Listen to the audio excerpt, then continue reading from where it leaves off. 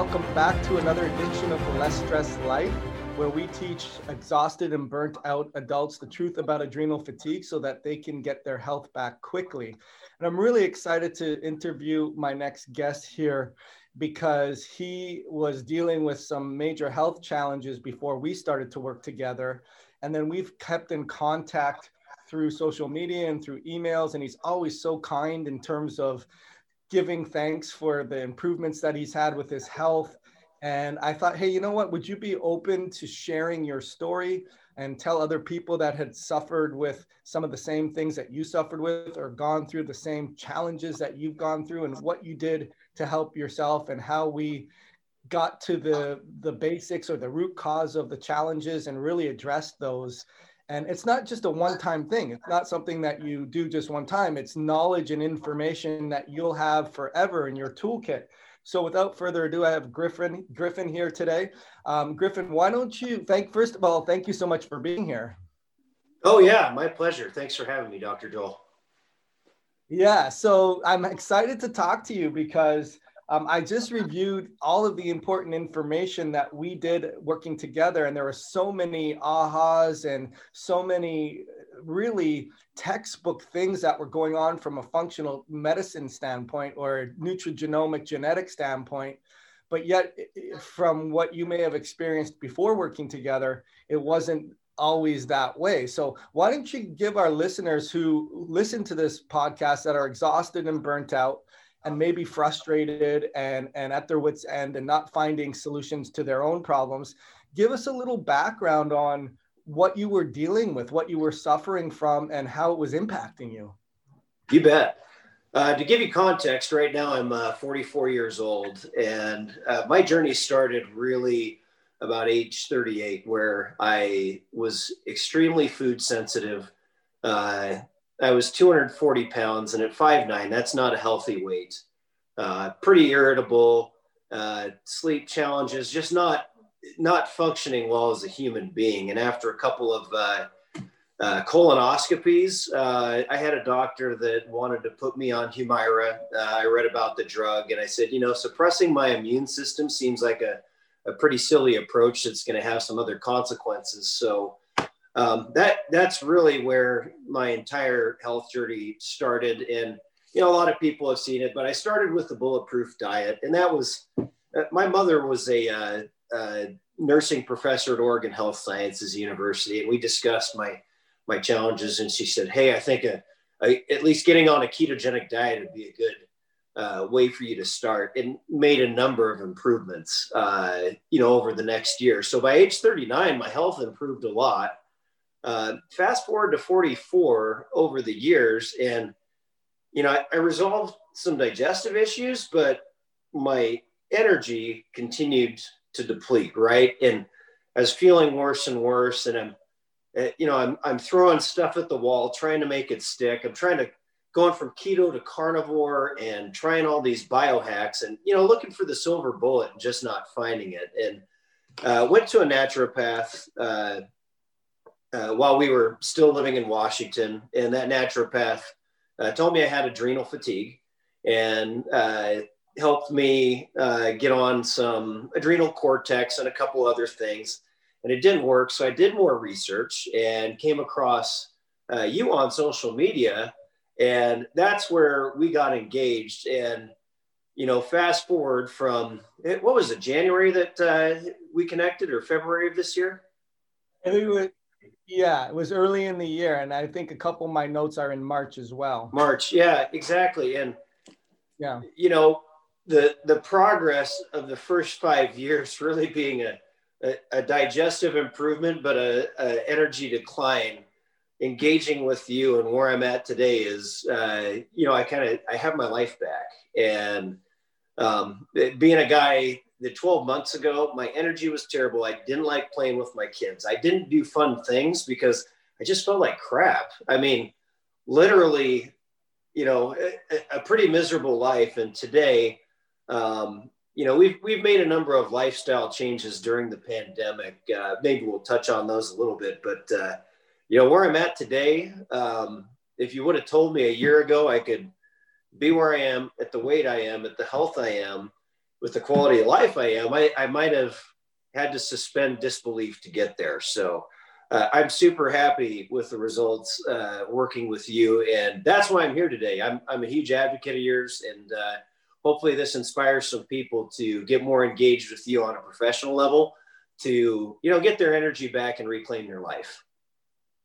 Hey, listen, I appreciate all of that. The most rewarding thing for me of all of that, and I've always said this, is, Griffin, is the internal satisfaction you get knowing you've changed someone's health. I mean, that really is most of the reward that you get as a practitioner, because they're very difficult presentations and you don't always get there. And a lot of things go right for that to happen. And looking at the notes and looking at all the things that you've allowed us to talk about and share today will give other people hope as well, in terms of, hey, that could be happening to me. And that can also help raise their antenna. So a couple things you mentioned earlier in what you told me is the idea of the initial attitude of it didn't sit well with you to just be put on immunosuppressants. And not everyone's going to have that, right? I mean, some people will do that. Hey, listen, what the doctor tells me is what I should do. This is their profession, and I'm not going to question it. And there's nothing wrong with that. May I ask why first and foremost, did that not sit well with you? The idea of suppressing my immune system to cure a digestive issue just didn't sit well with me, because I'm thinking, hey, if I have a suppressed immune system, what's going to happen to me on the other side? Am I going to get sick more often? I looked through the list of side effects, and I can't remember them right now though, but every pharmaceutical has a list of side effects, and I looked through them and I said, no, we're not doing that. So that was it. I just didn't, I kind of had I guess a gut belief that there was another solution, and having lucky enough to have a healthcare practitioner in my family lineage, right? My mother. So, part of that was a conversation with her, and she agreed. She's like, there's got to be another solution. So we look for something better than an immunosuppressant. Yeah. And I think inherently we know, like, hey, a lot of people know that this is not really getting to the root cause of the problem, and what other consequences are going to result of that. And maybe just not having that support with their family member of giving them the idea that there are alternatives out there. And ultimately, if you're not getting to the root cause of the problem and you're just suppressing your immune system, you're not addressing why, right? You're just, but I can understand as well. My mother's a nurse, and I understand that, hey, I just want to feel better. And if this in the short term, suppressing my immune system can make me feel better, then why not? So I just wanted to get your perspective on that. So when I originally looked at some of the notes, you had poor sleep, the motivation was not there, the positive outlook was not there. You mentioned quote unquote GI resiliency and stalled weight loss. What's your weight now, Griffin? Where are you and where were you? I think I told you at age 38, I was 240 pounds, right? And through ketogenic diet during that period, I could get myself down to 200 to maybe low 190s.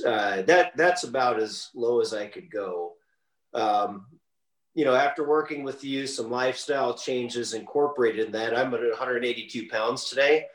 And I think I'm probably going to settle somewhere in the low to mid 170s. But, I'm at the costly point where I'm going to have to start buying new clothes now, which is that's a great price to pay, right? Yeah, for sure. Yeah. Well, I think too, would it be fair to, man, I don't want to put words in your mouth, that wasn't necessarily our main focus. If anything, you mentioned side effects with immunosuppressants. I've always mentioned that when you start to get to root causes of the problem and ultimately create a better balance between supply and demand in your body, then things start to work better.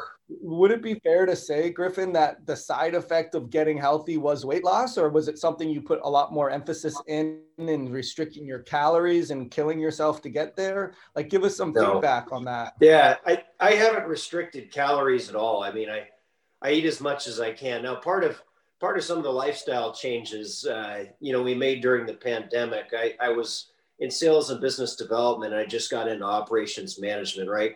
Light bulb kind of went on after we worked that, for my body and for me, for my mental health, motion is lotion. So this new job I have in operations management, I'm on my feet 25,000 to 30,000 steps a day. And that's made a huge contribution. So I don't have to restrict calories at all. And, that weight's easily come off where it's been stalled for, gosh, I gotta think it's like 4 years that I was trying to break that 190 hurdle. And, now I've got the right lifestyle change to match up with my weight loss goals. And, with all the other tools falling into place, it happens, right? And the amazing thing is some of my peers at work take the same number of steps, right? They make the same output every day, and they're pretty fantastically overweight, right? So just walking 25 or 30,000 steps a day, if you're hormonally out of balance, right? If you have energy problems, it's not going to happen. You have to be healthy to lose weight, right? And that's, I think, what you're getting at, which I totally believe now, is you don't lose weight to get healthy. You get healthy to lose weight. Right. Yeah, it's great. It's true. And I'm glad we are talking about this. A couple other things too, like I wanted to just sort of go back, and you were doing the ketogenic diet, and ultimately, if you're not healthy doing the ketogenic diet, it's like the weight loss, the steps it can only get you so far. Right. And so as far as now, the other thing we talked about a little bit earlier before we even started to record was when I was telling you, I was looking through all the different things that we've done that I want to share with you, but a lot of the results came back textbook from a functional medicine standpoint. And I think it's important to clarify that, because when I'm working with clients, and probably the same with you, where either you're told to go on an immunosuppressant where you're not getting at the root cause of the problem, or you're just not properly worked up, Griffin, in terms of, hey, there's not a lot going on here, Griffin, with your blood work. Things are normal. You may have a little bit high of this or a little low of that, but we're not really concerned about it, quote unquote. Or maybe you just need to be put on a statin or, something to control that one number, and reductionistically feel it's going to improve it. But the irony was, from that point of view, not being told, or being told that there's nothing wrong and everything's normal, when I look at the way that we looked at things, there was a lot wrong, and There was a lot that was normal, which made it really easy to kind of help you. So as far as what I guess what I want to get into is some of the findings that we did, and how we went about approaching the improvement. So as far as, before I do that though, what do you think was the major ahas, or the major thing that made you realize, okay, or what was the first thing that we did that made you feel like, okay, that makes sense, I haven't been told that before? What would that have been for you? Now, the number one thing that, and this is funny, right? This is an environmental thing, but the number one thing I think that made me a believer was actually part of the genetic profile we did. And you told me that I have the gene SNP for sensitivity to EMF, right? Electromagnetic frequency. And after talking about that and looking out my window, 80 yards, we didn't live on power lines, but we are the next street over, 80 yards from main transmission lines. And as part of the pandemic and our lifestyle adjustments, we moved farther south, purchased a new house, and made sure we didn't live anywhere close to power lines. And that made a noticeable immediate impact getting away from power lines. The interesting thing was shortly, right about the time, the few months before we engaged, I took on a new job and was spending more time at home. And that's when my energy problems got really bad. And my home office was the closest room to those power lines, and spending more time at home just all exacerbated the problem, right? And now that, now that we're not in that position anymore, I feel great. And that was the biggest, most immediate impact, was that getting rid of the EMF. Yeah, that's huge. Not everyone has the ability to be able to physically remove themselves and move, right? Right. So they may be left with, well, that sounds good for you, but I can't just get up and move. But being aware of it is the first thing, right? The being aware of it, like having it on your, excuse the pun, the radar, having it on your radar is essential. So just for those that may wonder a little more about that, which is not the purpose of this call or this conversation, is when we do a genetic test, and I've done plenty of videos that you can watch on why we do that. One of the key enzymes that we look at is the EMF sensitivity. And basically it gives us some ideas on your voltage potential and your calcium channels, which help to increase more calcium into the cell and depolarize the cell. And that can create more free radicals and create more mast cell activation and histamine issues. And for those that have, you didn't even just have one polymorphism. I looked at your genetics. You had 2 copies of 2 different locations, meaning both parents, right? Yep. So I always joke around, in your next life, ask mom and dad for better environmental EMF genes than being so good looking. Say, hey, listen, next time, mom, I don't mind. Give me better gene snips. But that was a real problem for you, for sure. Yeah. And in the very least, there are certain things you could do without moving, is you can put your Wi-Fi router on a Christmas timer. You could make sure that you're not with your cell phone all day. Put it in airplane mode, give it its own little bed to sleep in across from the room. There's so many, you can rewire your computer system so that it's actually more wired than not. There's a lot of things. And like you said, if it's going to make a huge difference, it's worth it. But a couple of the initial things that I noticed with you is when we looked at your blood work. So a lot of people will, present me with their prior tests that they've done. We'll put it before they've worked with me so that I can review that. And there were a couple of things that I want to share with the people, if that's okay. Basically, your red blood cell count was functionally high, meaning from lab range, it wasn't marked as high. But from the healthy range, people listening, the healthy range is 4.4 to 4.9 for the red blood cells. And yours were 5.56. So it was above that 4.9. But it was below what the lab range would have been in terms of maybe 6, or it was below that range. And then your hemoglobin was 16.4.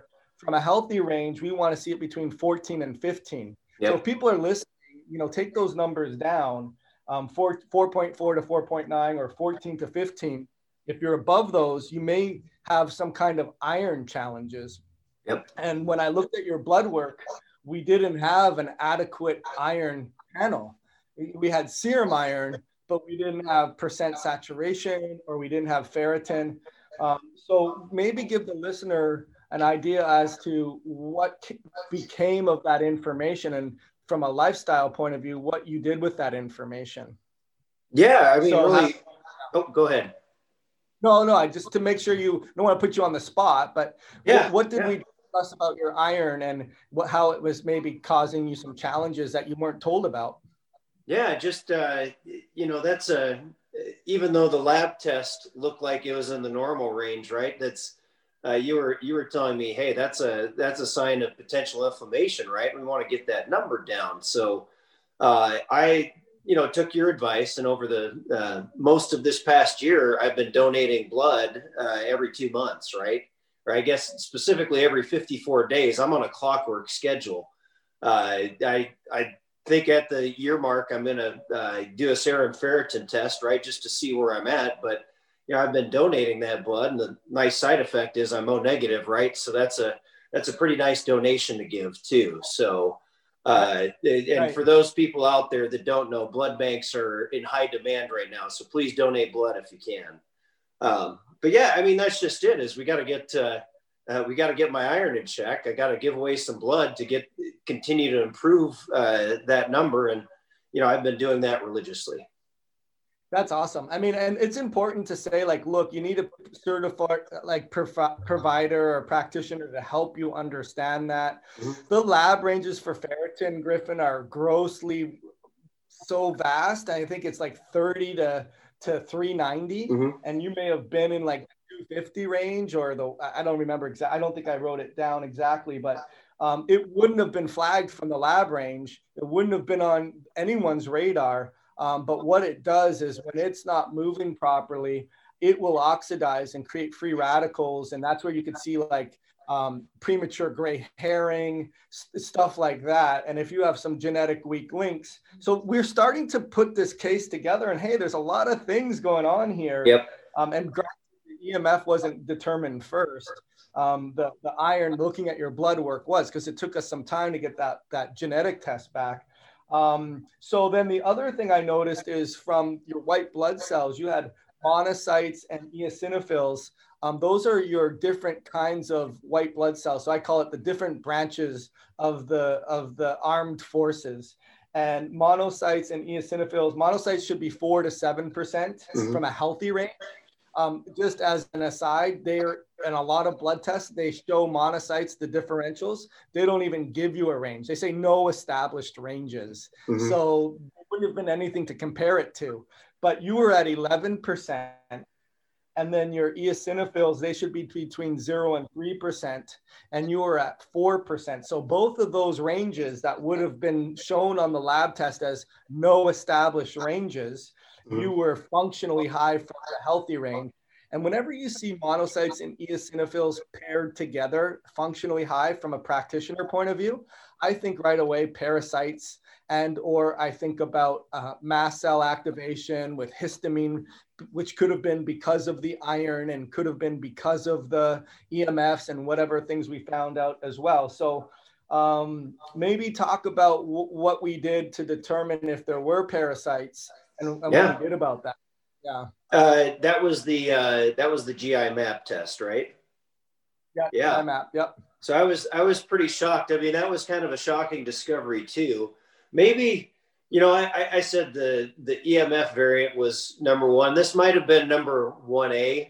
Was that I had H. pylori and Giardia in my tract, right? So when I think about my digestive issues at age 38 really exacerbating, for those people that don't know, H. pylori can cause ulcers, right, in your GI tract. And, you know, if you're thinking about leaky gut, that would expose the barrier, right, to allow things that normally wouldn't pass through your gut membrane to pass through. And that's really where, you know, when I had food sensitivities, bad food sensitivities, I believe, you know, H. pylori was a big one where, you know, it was either a cause or exacerbator of leaky gut. So pretty amazing. The product you had me take was the 3-pill supplement. I'm trying to remember the name of it. GI Synergy, maybe? The GI Synergy from Apex? GI Synergy, that was it. Yeah. And and then you had me take GI Synergy. And then for people that have H. pylori, you also had me take mastic gum, right? Right. The mastic gum, I mean, this was incredible. I think you had me take it for 10 days.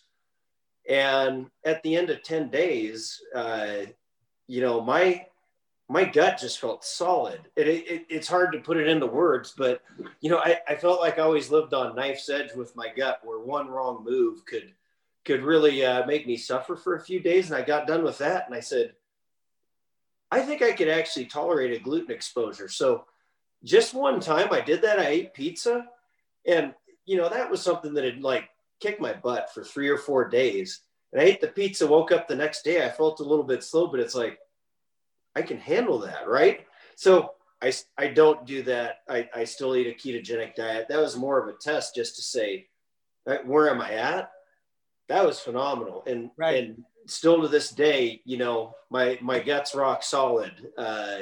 since doing that mastic gum and the GI synergy. So that was huge. That was huge. That was big. Yeah. And, again, it was textbook in the sense that not every time you see someone who has monocytes and eosinophils functionally elevated, that wouldn't have been even on the radar from the lab ranges. When you do hey, let's investigate this and do it. And because you would have had GI symptoms as well, we talk to the patient and find out, what are you dealing with? Yeah. Hey, 37, 38, they wanted to, do some kind of immunosuppressant, so we know that the GI is involved, and to come back with an H. pylori and even I think that you weren't absorbing fat as effectively as you could have. Mm-hmm. So your steatotic levels were high, and with someone who's on a ketogenic diet, you need to absorb your fat. So there was a lot of clinical hurdles that we had with that. And then the other thing that I was concerned about when we did get your genetic test results back was the fact that when you produce histamine, one of the ways that you clear histamine out is through the DAO production, which is an enzyme in your GI tract that clears that out.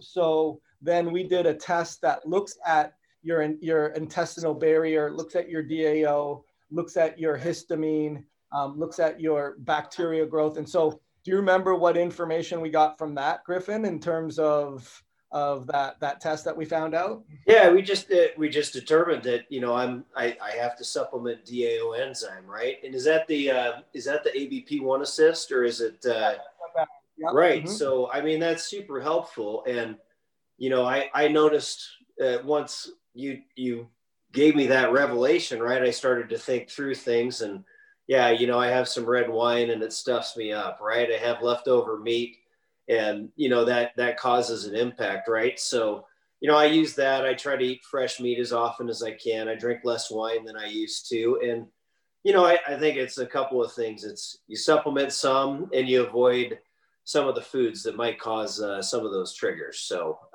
really, that was simple. Yeah, but it's good in the sense that, again, we got that information from the genetic piece of the puzzle. Hey, you have a potential. It doesn't necessarily mean you have ones and twos, or mom and dad or mom and dad gave you the gene polymorphism or the slowly to be able to make this enzyme to clear out histamine. You may want to consider supporting that, and you could assume guilty until proven otherwise and just go ahead and do it. But also you want to specifically based on a test, is that presenting as a challenge? And it was. And on top of that, if your iron is oxidizing because your ferritin levels are high, or you have EMF exposures, or you have parasites, those are going to cause those free radicals to be produced. And that's going to produce histamine. So like you just said, you want to work on both sides of the equation. So I guess just summarizing everything so far, at what point in everything we've talked about so far, where is the adrenal fatigue in there? In terms of paradigm shift, because you said you were given adrenal cortex and it really didn't address it didn't make you feel any better, right? Right. So then we did a Dutch test. And again, I'm sorry to put you on the spot here because it's been a while, but as far as, do you remember any of the take-home messages that we told you? Because I think it's important. Listen, at the end of the day, I'm coming to you, Joel, because I've been told I have an adrenal problem. You help people with adrenals. Everything you've talked about really hasn't been adrenally based in the sense that we're not really talking about hormones. I still make sure we do the test so we get a lay of the land on how your hormones are playing out based on all of these things. But do you remember, Griffin, any take homes on what we talked about from the results of the Dutch test off the top of your head? What some of the findings were? Well, that I didn't have a problem with my adrenals, right? So, you talk about adrenal fatigue, and we look at the Dutch test and we see, hey, while we call it adrenal fatigue, right? It's really, we're talking about fatigue, and it can come from multiple pathways and multiple sources. And we were just able to confirm that mine wasn't based in my adrenals, right? So I think that's an important thing for everybody to realize out there. We have the term adrenal fatigue. It's absolutely real. But it doesn't mean your fatigue's based in your adrenal glands, right? So I think that's the best thing about the Dutch test is you can either dial that in and say, yeah, you know, you're one of the very small percentage of people out there where it actually is an adrenal problem, or you can rule it out and say, hey, we have to look at, you know, probably multiple other pathways to solve your fatigue issues. Yeah, I mean, it's a great aha from you. You know, I had a client the other day who told me they went to go see their doctor and they're in they were in Mississippi, and the doctor said back to them like, hey, you shouldn't know all this information. You know more than me, you know? Mm-hmm. And as I hear you speak, I think, well, you have to become an advocate. You have mm-hmm. to learn this stuff, because ultimately when you don't feel good and it's costing you time away from your kids and you're not mm-hmm. the happy dad, and you feel like you're not motivated and you just don't feel good, it's worth it to do these things. But I'll yes. just also to kind of give a little more clarity from the Dutch test, we did get some really great other info. Yes, you are 100% right. In fact, your adrenals look really good. They're producing a good amount of cortisol. There's a good amount of free amount. The DHEA and testosterone was really good, actually. But there's a Cinderella zone or a Goldilocks one of that. You don't want it too much and you weren't. You don't want it too little and you weren't. So you really were looking good. You were aromatizing a little bit, which means in English, some of your estrogen levels were starting to rise because of inflammation. And that's why it's so important to know what are the sources of inflammation from all the other things that we did, the EMF sensitivity, the iron overload, the histamine you're not clearing. And we even will get into a little bit of oxalates too, because you had that as well. Yep. So let me ask you this though, as far as when you learned that the Dutch test didn't really indicate that you had an adrenal fatigue problem, it may have indicated, hey, you're going a little higher on your estrogen. And that can manifest as more moodiness, more emotional. I remember I had some aromatization with my own blood work, and I'd be watching a movie and it was a little sad and I would be crying, weeping. So did you notice any of those symptoms, even though the adrenals were told to be not fatigued in that instance? Yeah, I was probably, maybe a little quicker to trigger an angry response, possibly. I've never been a crier at movies or anything like that, but let me put this another way. I don't cry at sad things. Like the one thing I would notice is if I was watching, say Rudy, the movie Rudy, right? And you have those happy moments that would make you cry. I would definitely do that, and I've noticed my tendency to do that has reduced a little bit. So a little bit more in balance. So I mean, hey, we all guys need some estrogen in their system. They just need the right amount, right? Right, for sure. So as far as the other things that I thought were really important too, is we did do an OAT test, and I'll get there in a second in terms of that finding there. But as far as on the Dutch test, when we got your Dutch test back, as well as your OAT test, we did see that you had some challenges. I told you, hey, think of your glutathione. It's your body's main antioxidant. And there's a lot of smoke coming out of the chimney, meaning you're burning through a lot of that and you're not replenishing it.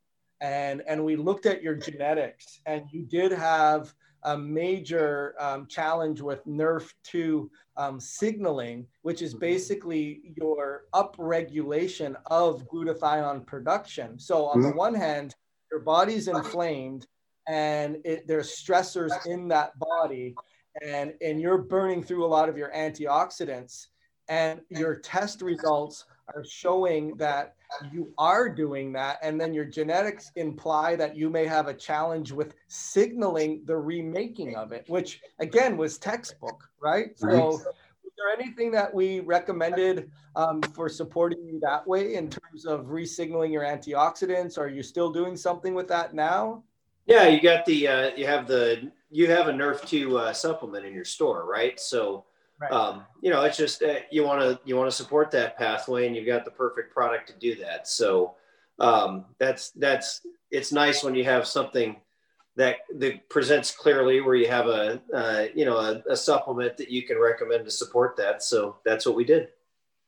That's awesome. So, and then I remember one of the very first tests that we got back was your organic acid test as well. And I remember saying to you, because it was pretty new on my radar, in all honesty for myself, in terms of oxalates haven't been on my radar for a long time. So what did you gain from that in terms of, hey, Griffin, you got some oxalate challenges? I'll just say from a metabolic standpoint, it creates histamine. And you already have EMFs and potential immune challenges and iron oxidation and not signaling your NRF2 and aromatizing and all these things you got going on. But as far as the oxalates, it was another piece of the puzzle. And I think that's key to mention, hey, we didn't just focus on one thing. We're focusing on so many things. So what was the oxalate information? How did you interpret that? And what is it? And what have you done about it? Yeah, so, oxalates are, I guess the simplest way to say it, for some people, they kind of turn into consume poisons for your body, right? And, some people can handle it, some people can't.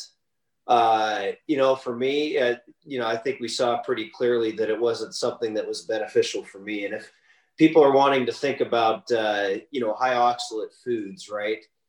Spinach is a high oxalate food. A lot of your leafy greens are high oxalate foods.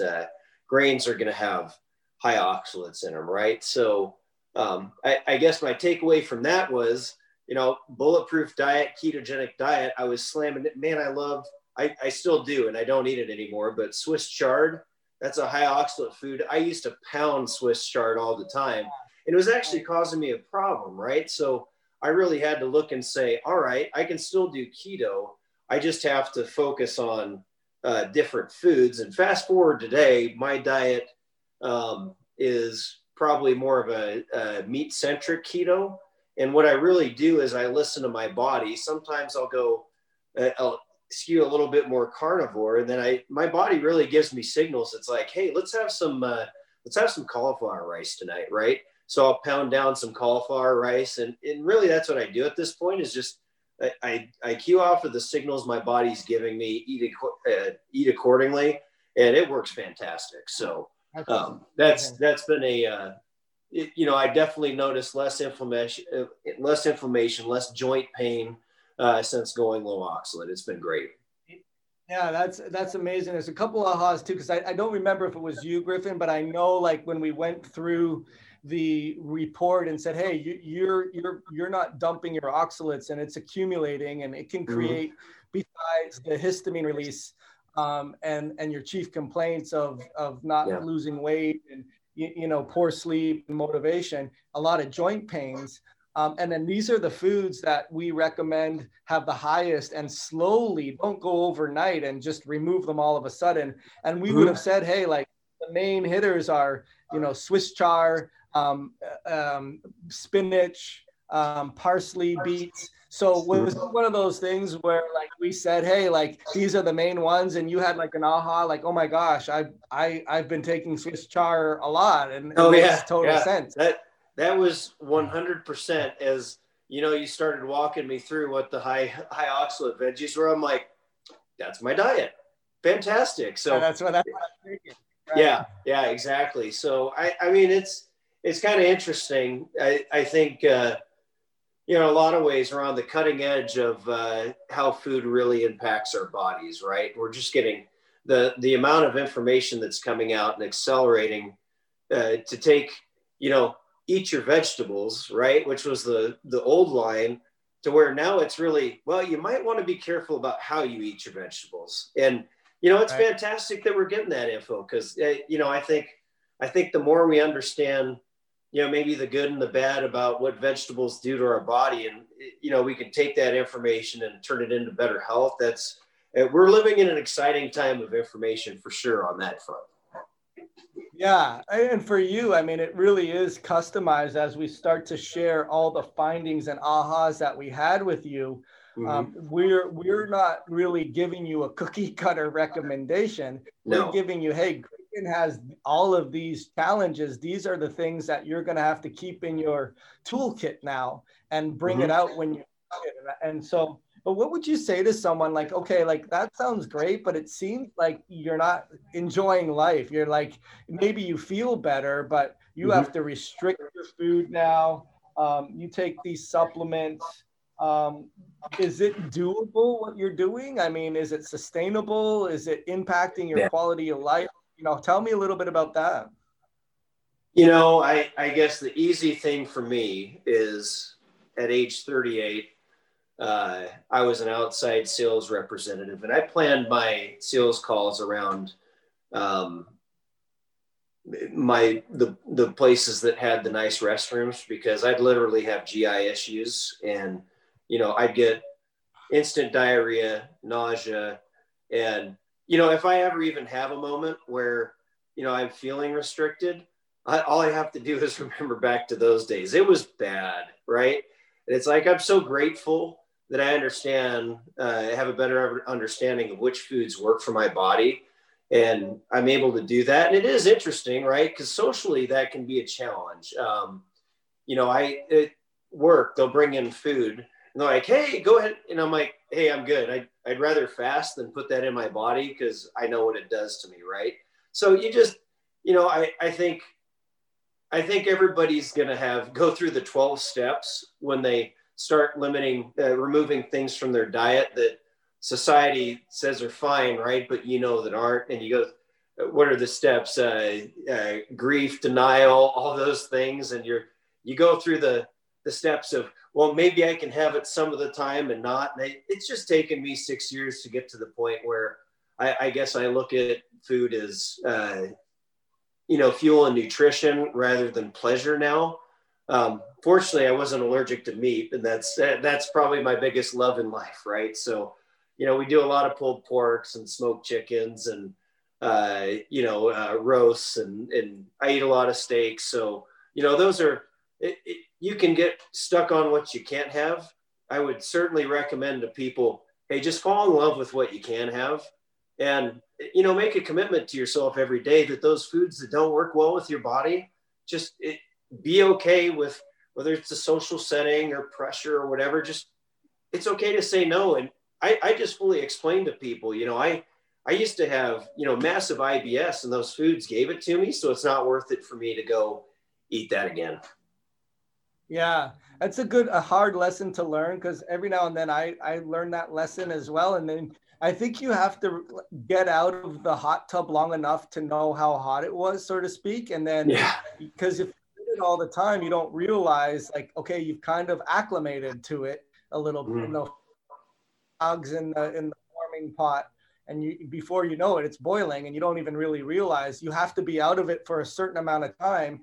And then you're human. You're going to slip up from time to time, and then you realize, geez, that wasn't worth it. I don't like how I'm feeling. I feel terrible. I feel sick. And then I like how much I'm feeling good with this. And a lot of people never get that I like how good I'm feeling because they never are out of the pot long enough. So I think that's a big one for you. But getting into, just your positive outlook, because you didn't even mention when we first started working together, motivation, positive outlook wasn't there. But you just mentioned, instead of looking at what you can't do, look at what you can do.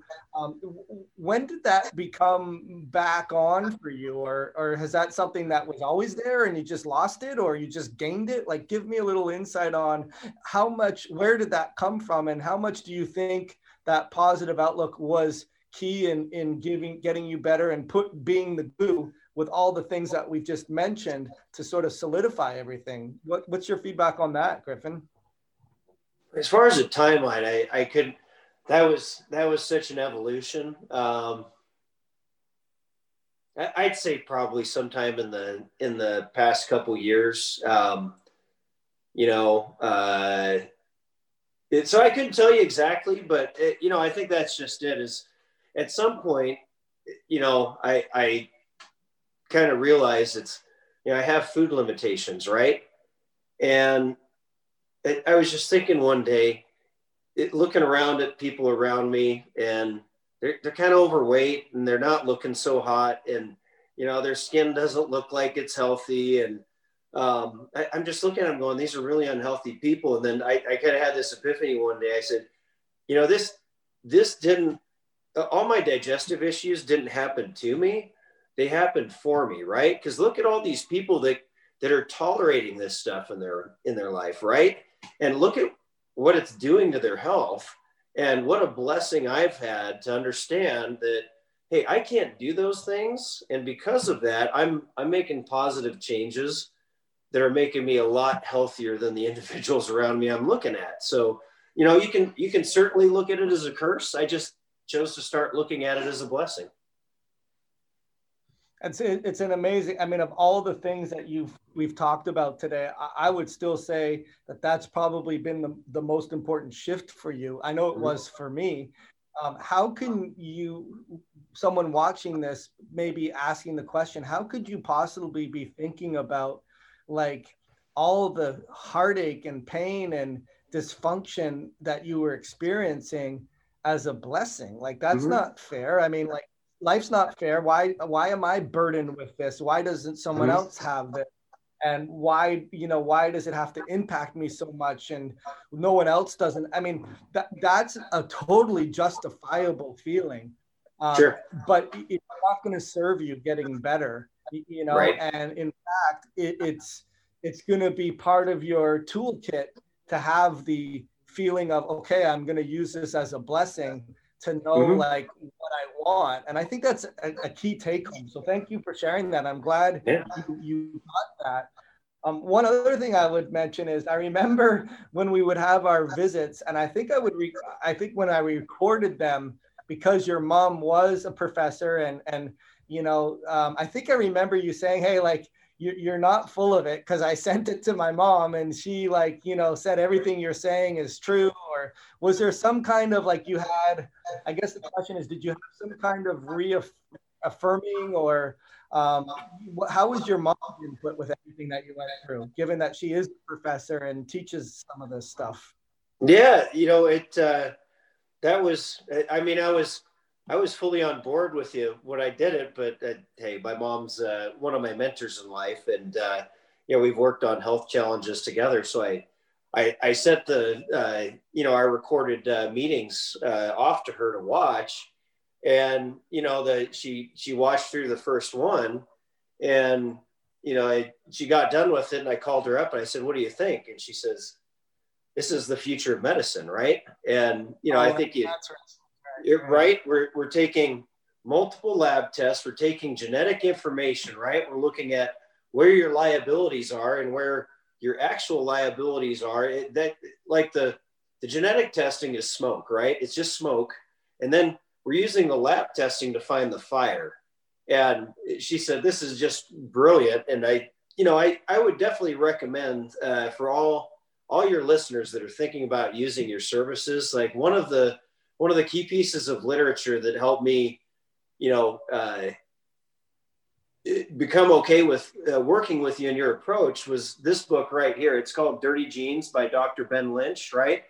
And after reading that book, it goes nowhere into the depth that your services cover, right? This is like a primer, but after reading Dirty Genes, like I had a basic foundational understanding. My mother read that too, and that's where she's on board. She's like, hey, this is genetic-based medicine is the future of medicine, and that's what you're delivering is the future of medicine now. Hey, listen, thank you so much. I appreciate it. And again, the biggest thank you I have, and I say this sincerely, is you getting your health back. I mean, it really is. I'm so happy that happens. I still, and kudos to Dr. Lynch. I learned a lot from him. And he showed up and wrote the book. And I'm like, I got 10 books in here that I haven't come out with. But I agree with you in the sense that it's indispensable how important the genetic blueprint, the possibilities. And I love your analogy, the smoke and the fire. I've always used the gun and the trigger, in terms of the environment pulls the trigger and the gun is the genetics. So in that regards, it's that perfect storm where you had it. I mean, in terms of you hold on oxalates a little more, your iron oxidizes a little bit more. You don't create firefighters that put out the fires as much. Mhm. You don't clear out the histamine as much. You're more sensitive to the Wi-Fi more, and your blood tests are proving and confirming all of that.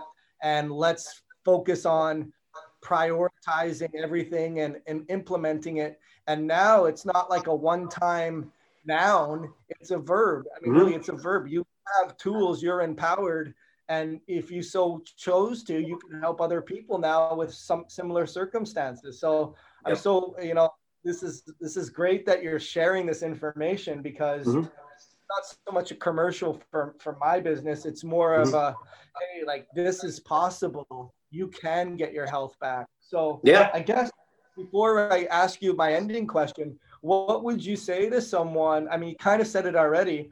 What would you say to someone who was maybe hesitant? Or I know even for you, you said, hey, listen, it was an investment for me. Sure. But what would you say now, knowing that, hey, like, nothing's guaranteed. You're not guaranteed that that investment is absolutely going to pay for itself. There's no guarantee with healthcare. I can't guarantee you, Griffin, okay, this is going to fix you 100% money back guarantee, because that mindset, if it's not there, or all the other things, or you do go to an office party and you do eat all that food, that's going to be challenging. I can't control that. But what would you say to someone who would be maybe pessimistic or unsure that they're, it's worth it? What would the conversation be to them that you would have from your experiences? Number one, if you're in a bad enough place, what do you have to lose, right? I mean, if you feel like crap, you have low energy, you have, all these issues that are causing lower quality of life. Number one, what do you have to lose? Number two, I would say, knowing the cost of your services. And I think I talked to you about this on the front end. I said, if we could even get 75% of my lingering issues resolved, like the return on investment for my career, my personal life, the memories I build with my children, I mean, it's enormous, and it has been enormous, right? So what do you have to lose? And then look at the ROI, right? You're after working with you, you're well trained. And to me, you were worth every penny and more, 100%, knowing where I sit today. So don't be afraid of the expense. Focus on the return on investment that you have an opportunity to get. And, I guess on the flip side, I'd tell somebody, if you're not in a place where you can make a commitment to make some lifestyle changes, right? And do some supplementation and work through the interventions that we talked about, maybe the timing's not right for that person, right? But if you're on board to change, and you have to be, make that investment. I'm living proof. Yeah, no, hey, listen, that's a great answer. It just makes me think, like, sometimes, and I agree with you, I'll have clients that aren't ready for it. And then they'll come back and see me a couple of years later. I just had someone that the other day, and she's like, oh, I wasn't ready. And I just wish I would have started with you sooner. But they had to reach, like they always say, a lower low, right? So you remember what the low was for you that made you decide, okay, I can't go any lower now. I got to do something about it yesterday, like, versus tomorrow. Like, what was the low for you that made you decide, okay, I got to do it? I was, at my home office working, and I'd fall asleep on my desk 3 times a day. Just literally sitting upright, couldn't stay awake. And I'm like, professionally, I won't be able to survive if, I can doze off for half an hour. I mean, it was unbelievable, right? And I looked at your information, and I think I woke up and I'm like, this is not good for, my family's finances, my career prospects, my productivity. When you're in a field like sales and business development, right? I mean, you got to hustle, and I had no ability to hustle. And that was the last straw. I was like, this is not, whatever path I'm on, it's not going to end well. Yeah. Listen, I mean, it's no coincidence that we started working together as well, because I will be the first to admit that, the person that I work with has got to be super coachable. And I think that that's a lot of the things that people that have the best outcomes is not so much the information I give them, it's the ahas that they have with the information, and the desire and the willingness and the believability too. A lot of people don't believe that they can do it or are worthy of it or have the fortitude to continue when things aren't working perfectly, to continue to grind through. So I guess what I'm saying is it really comes down to the kudos are on you in terms of you decided that this is unacceptable, that I got to get my health back, not just for me, but for my family. I know I still have a lot more to live for, with a high quality of life, which at the end of the day, that is, can't put a money value on that, but you can put a money value on your employability and your ability to earn an income. And that really is the ROI for sure. Yes. So awesome information, Griffin. I'm really grateful for what you're doing. Last question I usually have is, hey, listen, like now that you know all the stuff that you had, and you were lucky, again, I would say in the sense that 38 at 44, you know, maybe there were some glitches in the program before 38, but a lot of the people that I work with are like, hey, I'm 44 and I don't remember a time where I didn't have this, or I'm 65 and it's been since I was 7 years old. So in that regards, what would you have told maybe the 38-year-old guy or even the younger guy that may have had some health challenges? What would you have what would be the most insightful information that you have now that you would tell like the younger, not as healthy Griffin then that would have made bigger, quicker, faster improvements? I, over the years, probably could have paid for your consultation 6 times over had I not gone after the magic bullet time after time after time. And I think that's a function of, you know, getting involved with the bulletproof diet and bulletproof lifestyles, this whole concept of biohacking, right? And I was just looking for the silver bullet, the magic bullet, buying this supplement, this device, you know, whatever. And, you know, sometimes getting help earlier and faster is actually the cheaper solution with the higher ROI, right? And something I struggle with personally sometimes is asking for help, right? Or giving myself permission to get help. And that's really, you know, what I've learned. It's helped me professionally too, right? To come to terms with, hey, I don't have the tools in my toolkit professionally to handle this issue. So I've learned through this process, it's okay to ask for help, right?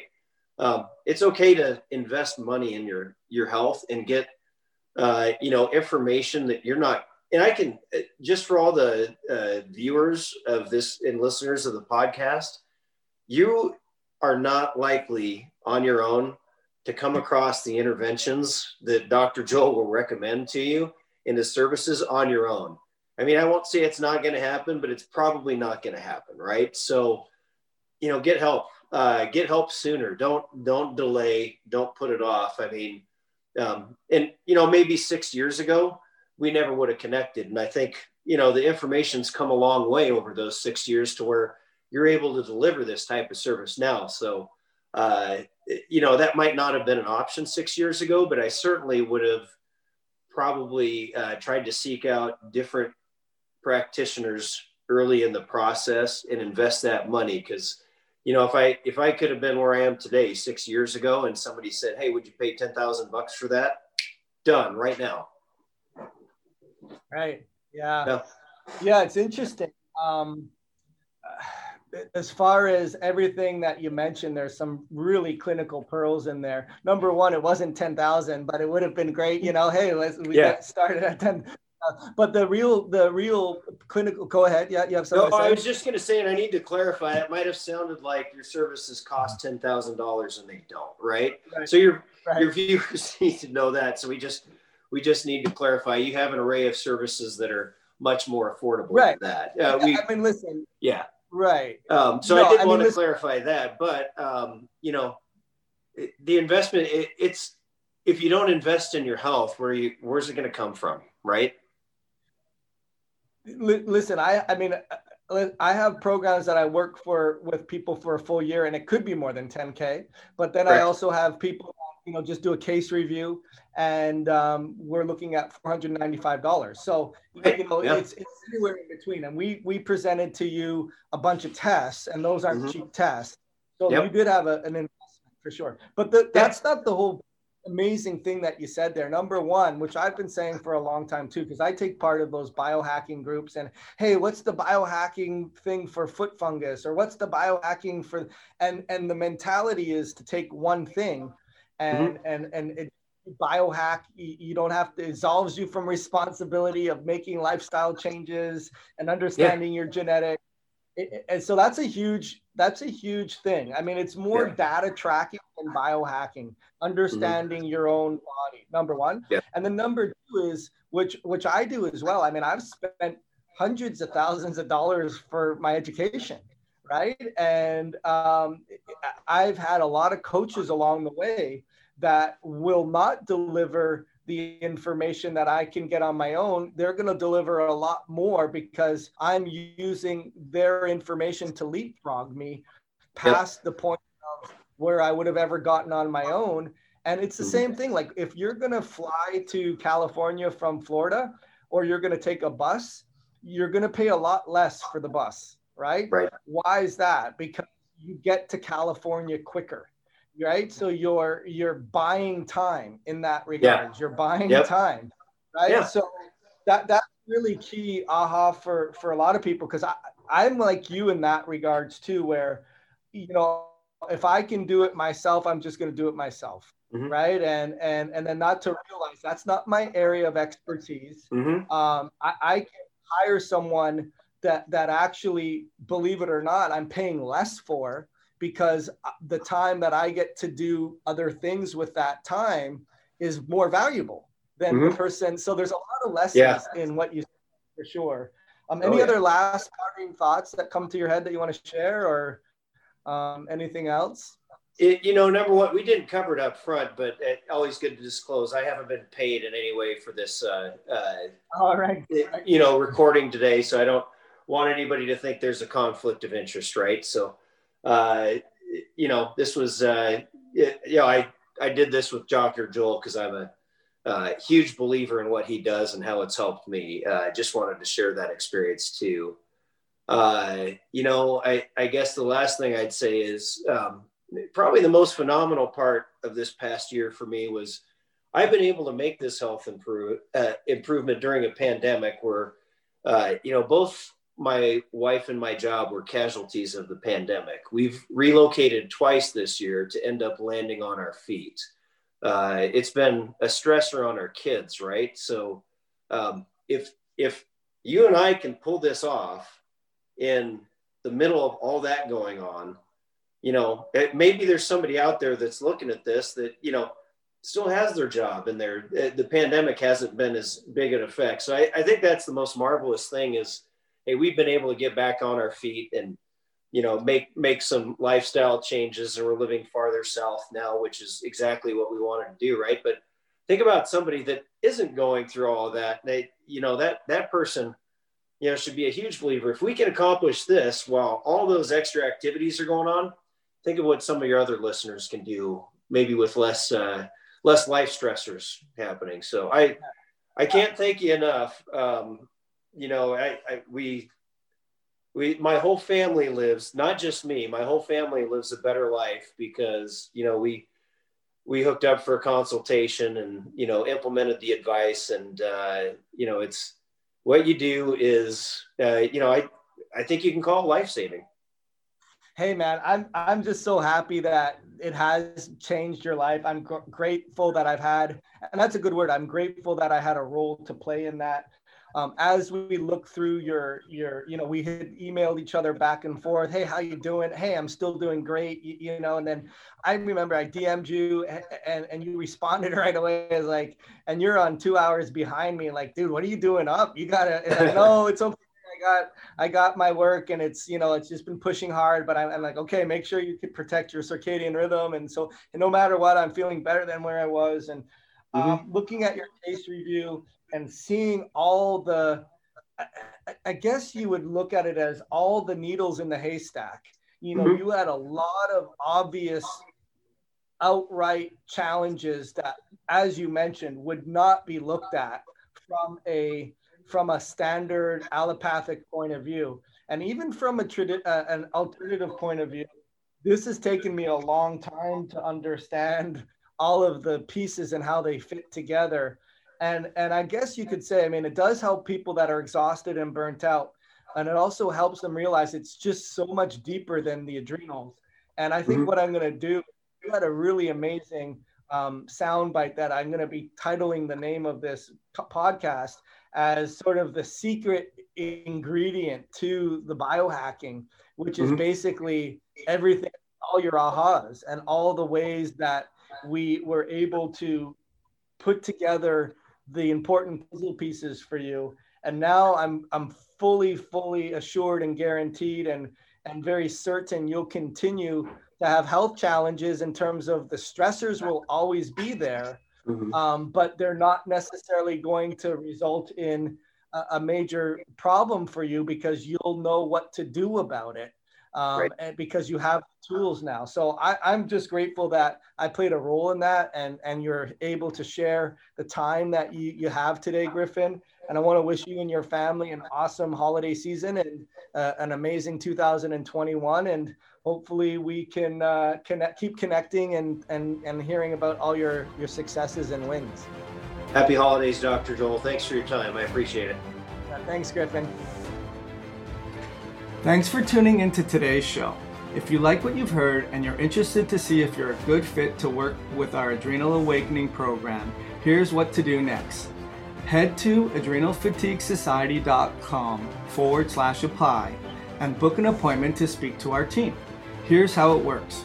We'll get on the phone for about 45 minutes and get you crystal clear on 3 things. Number 1, where exactly do you want to be with your health and where are you now? Number 2, what are the genetic components that haven't been discovered that are impacting your health? And number 3, what are the environmental triggers that may be overlapping with these genetic components, keeping you from getting optimal health? Remember, getting your energy back just won't happen by itself. You need expert guidance to make that happen. We've helped clients all over the world transform their lives, quadruple their energy, and fix their metabolism, and make the world a better place. To see if you can do the same thing, head to adrenalfatiguesociety.com/apply. I'm Dr. Richard Joel Rosen, and we'll talk to you soon.